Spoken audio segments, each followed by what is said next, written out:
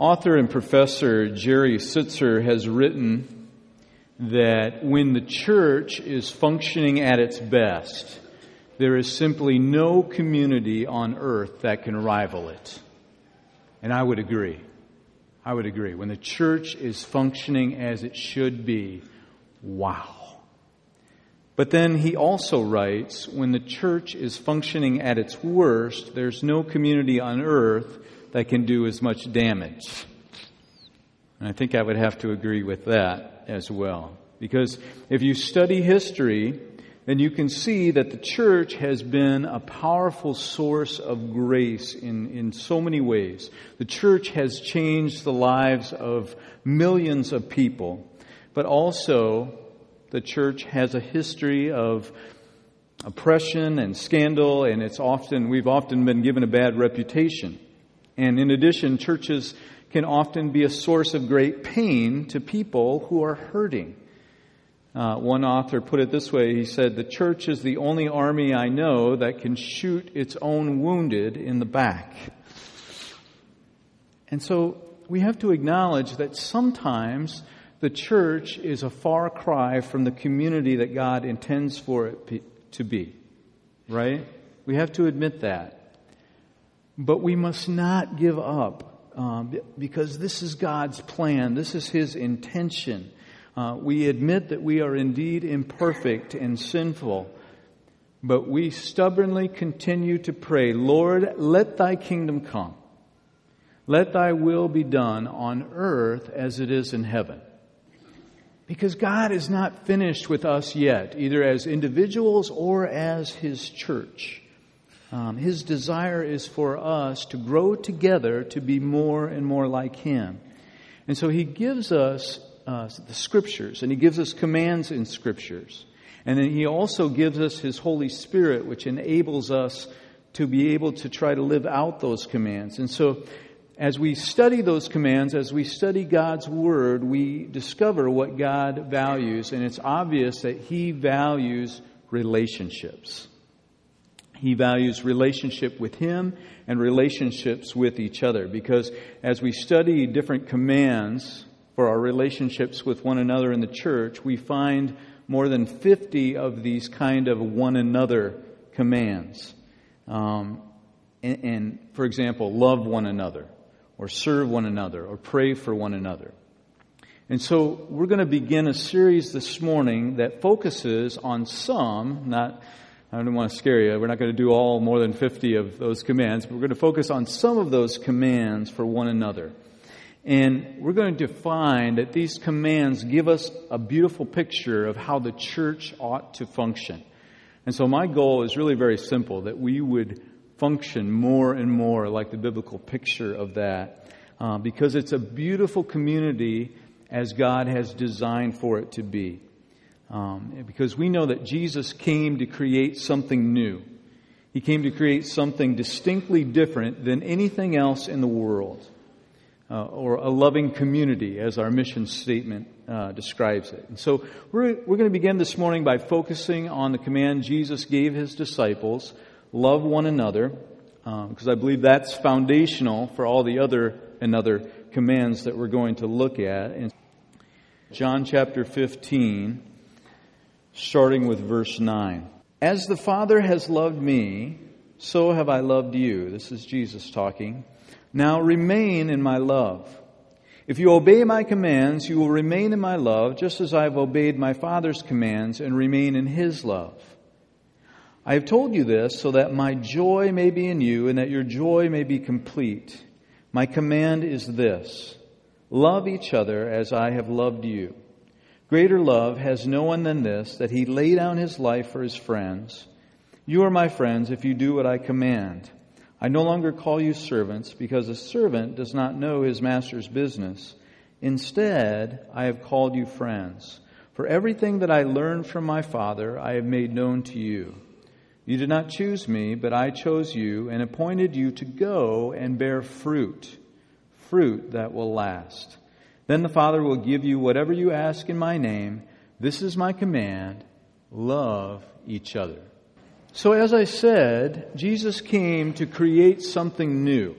something totally different. And his church or his community is designed to be different than anything else in the world. And so the question that I think our scripture this morning addresses, or that I want to answer through our scripture this morning, is what is new or different? You could say or different, but what is new about following Jesus? What's new about following Jesus? Well, first of all, we see that Jesus gives his followers a new command. In John 15, Jesus speaks to his followers in the upper room, and they're celebrating the Last Supper. And he says in verse 12, "My command is this, love one another as I have loved you." And then in other places, like a related passage in John 13, 34 and 35, Jesus puts it this way. He says, "A new command I give you, love one another. As I have loved you, so you must love one another. By this, all men will know that you are my disciples if you have love for one another." And so we see that one way the world is going to know that we're his followers or his disciples or not is if we love one another. This is the mark that distinguishes healthy people or healthy and vibrant churches, that we love one another. But what does Jesus mean exactly when he uses this word love? Because it's certainly not the emotion of passion or romance that we in our culture associate with the word. There's a little boy once who was asked, how can you tell if two people are in love? And the little boy thought about it and he said, well, if people are in love, they just stare at each other when they go out to eat and their food gets cold. Other people care more about the food, he said. But the love that Jesus has in mind here is more complex. It's deeper than that. And so if we take a closer look at the meaning of the idea of love in Scripture, if we study that concept, we actually find different kinds of love that the Bible speaks about. And C.S. Lewis writes it's a great book entitled The Four Loves. And he explores the meaning of different types or phases of love: affection, friendship, erotic love, and the love of God. And Lewis, that is, explains in the English language that we have only one word to express love. But the Greek language that the New Testament was written in has several. And each of these words sheds a different light on human love. And so he takes a look at family love. He takes a look at brotherly or sisterly love and the love of friendship. And then there's eros, which is the romantic, erotic kind of love. And then finally, there's a word that's used by Jesus in the passage that we just looked at, which is agape. What exactly does that mean?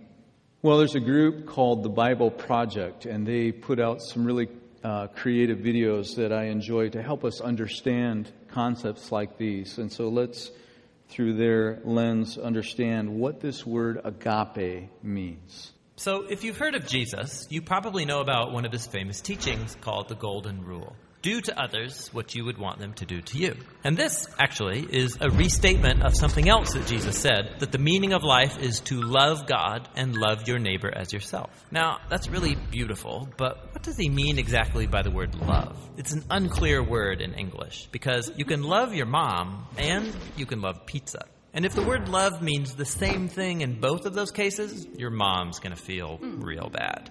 So what did Jesus mean in his language? Well, first of all, this love your neighbor phrase is a quotation from the Hebrew Scriptures, where the word for love is ahava. However, the language Jesus spoke and taught in from day to day was a cousin language of Hebrew, that is Aramaic, in which the word for love is rahma. But then, as Jesus' followers spread his teachings around the world, they translated them into Greek, using the word agape.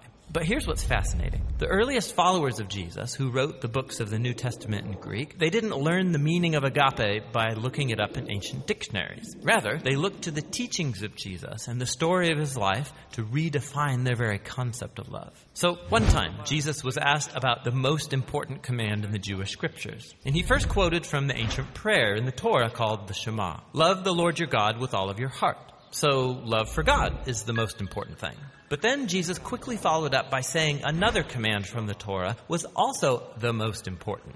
to love your neighbor as yourself. So, which is the most important, loving God or loving your neighbor? Jesus' answer is yes. To ask the question means you don't get his point. For Jesus, they are two sides of the same coin. Your love for God will be expressed by your love for people, and vice versa, they're inseparable.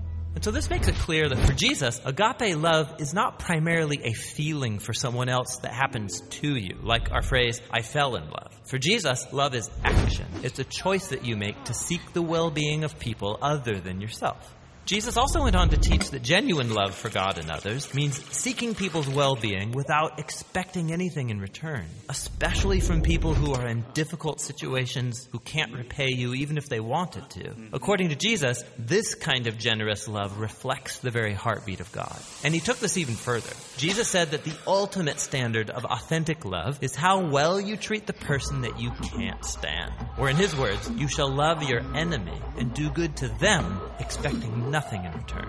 For Jesus, this kind of enemy-embracing love imitates the very character of God himself. Now, we wouldn't be talking about Jesus still today if he had only said things like love your enemy. This is how he actually lived. Jesus was constantly helping and serving the people around him in very practical and tangible ways. And he consistently moved towards poor and hurting people who couldn't benefit him in return. He showed love for the forgotten ones, the people who usually fall through the cracks. And when Jesus eventually marched into Jerusalem, he made himself an enemy of the leaders of his people by accusing them of hypocrisy and corruption. But then instead of attacking his enemies to overthrow them, he allowed them to kill him. Jesus died for the selfishness and corruption of his enemies because he loved them. After Easter morning, Jesus and then his followers claimed that it was the power of God's love for the world that was revealed in Jesus' life, death, and resurrection. As the Apostle Paul put it, God demonstrated his own agape for us in this: while we were still sinners, the Messiah died for us. Or in the words of the Apostle John, God's own agape was revealed when he sent his one and only Son into the world so that through him we could have life. And for John, then, this leads naturally to the conclusion, beloved ones, if that's how God has loved us, then we ought to show love for one another.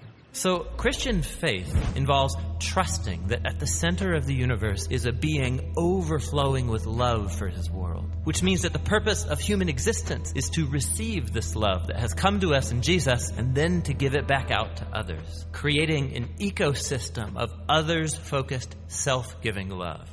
And that's the New Testament meaning of agape love. Wow, that was a mouthful.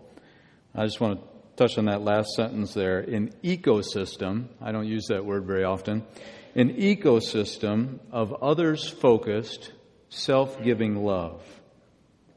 That is God's intention for the church. That is God's intention for this church. And so Jesus comes along, he takes this word agape, and he applies it not only to God's love for humanity, but also to love for one another. He intensified the Old Testament provision to love one's neighbor as oneself, and he called his followers to even love their enemies. And he didn't just teach this, he did it on the cross, for example, saying, Father, forgive them, for they know not what they're doing. So Jesus came to create something new. First, a new command, but secondly, a new kind of community. In John 15, Jesus said, community expressed in agape love is an essential part of our witness to the world. And so when you and I become a part of the body of Christ, when we believe in him and by the Holy Spirit, we are formed into a new kind of community, whether we're aware of that or not. But that's how we're designed to be, to live this faith out in community. In his book, The Connecting Church, Randy Frazee writes, in a culture of individualism, when do non-Christians get to see other Christians loving each other in such a way that it compels them to run to Jesus? Frazee says, the church has often mirrored the culture by making Christianity an individual sport. And I think that's probably true. Because too many of us try to live this out alone. We don't invite other people into our lives. We don't welcome other people's care or accountability. That's countercultural. We want to do things our own way. And I think we're also afraid of rejection. We're worried that if people really knew who we really were, they wouldn't really like us. And so we have this tendency to gut it out, to go it alone. But the problem is that this is not what God had in mind in His created order. We hide behind our masks. We put on a happy face. We try to tell the world, I've got it all together. But we don't, do we? We don't. We all have struggles. We all tend to struggle. And the sad thing is we do it alone, even though God has created us to live in community and in relationships with one another. Several years ago, I was invited to go to a small group meeting. It was a very similar group. I don't think it was AA, Alcoholics Anonymous, but it was very similar to that. And I assume some of the people at the meeting were believers, but I know not all of them were. It certainly wasn't a church gathering. But it was quite an eye-opening experience for me, because the people at that meeting were so candid. I mean, they were so honest. There was no posturing or pretending or hiding. People were pretty straight up about their struggles. They were just trying to make it through one more day of sobriety. And I remember leaving that meeting wondering, why can't the church be more like that? Why can't we realize that we're all fellow strugglers just trying to make it one day at a time? Why aren't we willing to open up and be vulnerable like these people are? And so I thought about that. And I think it's because we haven't hit bottom yet like they have. We still somehow think that we can make it on our own. We haven't become desperate for God or desperate for the fellowship of others like an addict is. They know they can't make it one day without God. They know they can't make it without each other. And that's why I believe they get together. And that's why I believe they're honest. And the reality is that we are the same. And so what would it take for us to become a community where we're willing to risk vulnerability with others? Jesus reminds His disciples that His church or His community at the foundation is about their relationships. Their relationship with Him and their relationships with one another. But as I've worked in the church for a number of years, and you've probably discovered this too, people tend to determine church's value by other things. It's very easy to do. You know, I have people who ask me a lot of questions about church as the pastor. They say, hey, tell me about your church. And so, first of all, I have to correct them and say, well, it's not my church. This church belongs to Jesus Christ. And so I want to remind you of that whether you're a visitor here, a frequent visitor, whether you're the pastor, whether you're a new member, whether you've been a part of this church forever, amen. This isn't your church, and it isn't my church. This is the church of Jesus Christ. Okay? I have to remind myself of that as well. And then, you know, as I say that to someone, the person I'm talking to, they'll smile and say, well, yeah, of course. But, tell me about the church. Tell me about what's the building like? What's that building? Some people really care about the building. I mean, they really do. How big it is, how nice it is. And you know what? I'm very proud of our facility, and I think we should be. It's a great facility. I'm excited about the things that we can do in this facility and the potential that it has. I get excited about that, and that's great. But the Bible doesn't measure the value or the success of a church by the size or the type of its building. In fact, the early church didn't even have buildings, right? They met in houses. But people want to know, hey, what's the building like? And some of them, not all of them, some of them just like buildings, and that's fine. But some of them measure the success of the church based on the type of building. And I don't think that's right. And then you have other people, business people, and they'll say, hey, what's the church's budget per year? Or, what's your level of giving like? And I really don't answer those questions very well because, to be honest, I don't keep very close track of it. I think that's the deacon's job. I don't worry about that.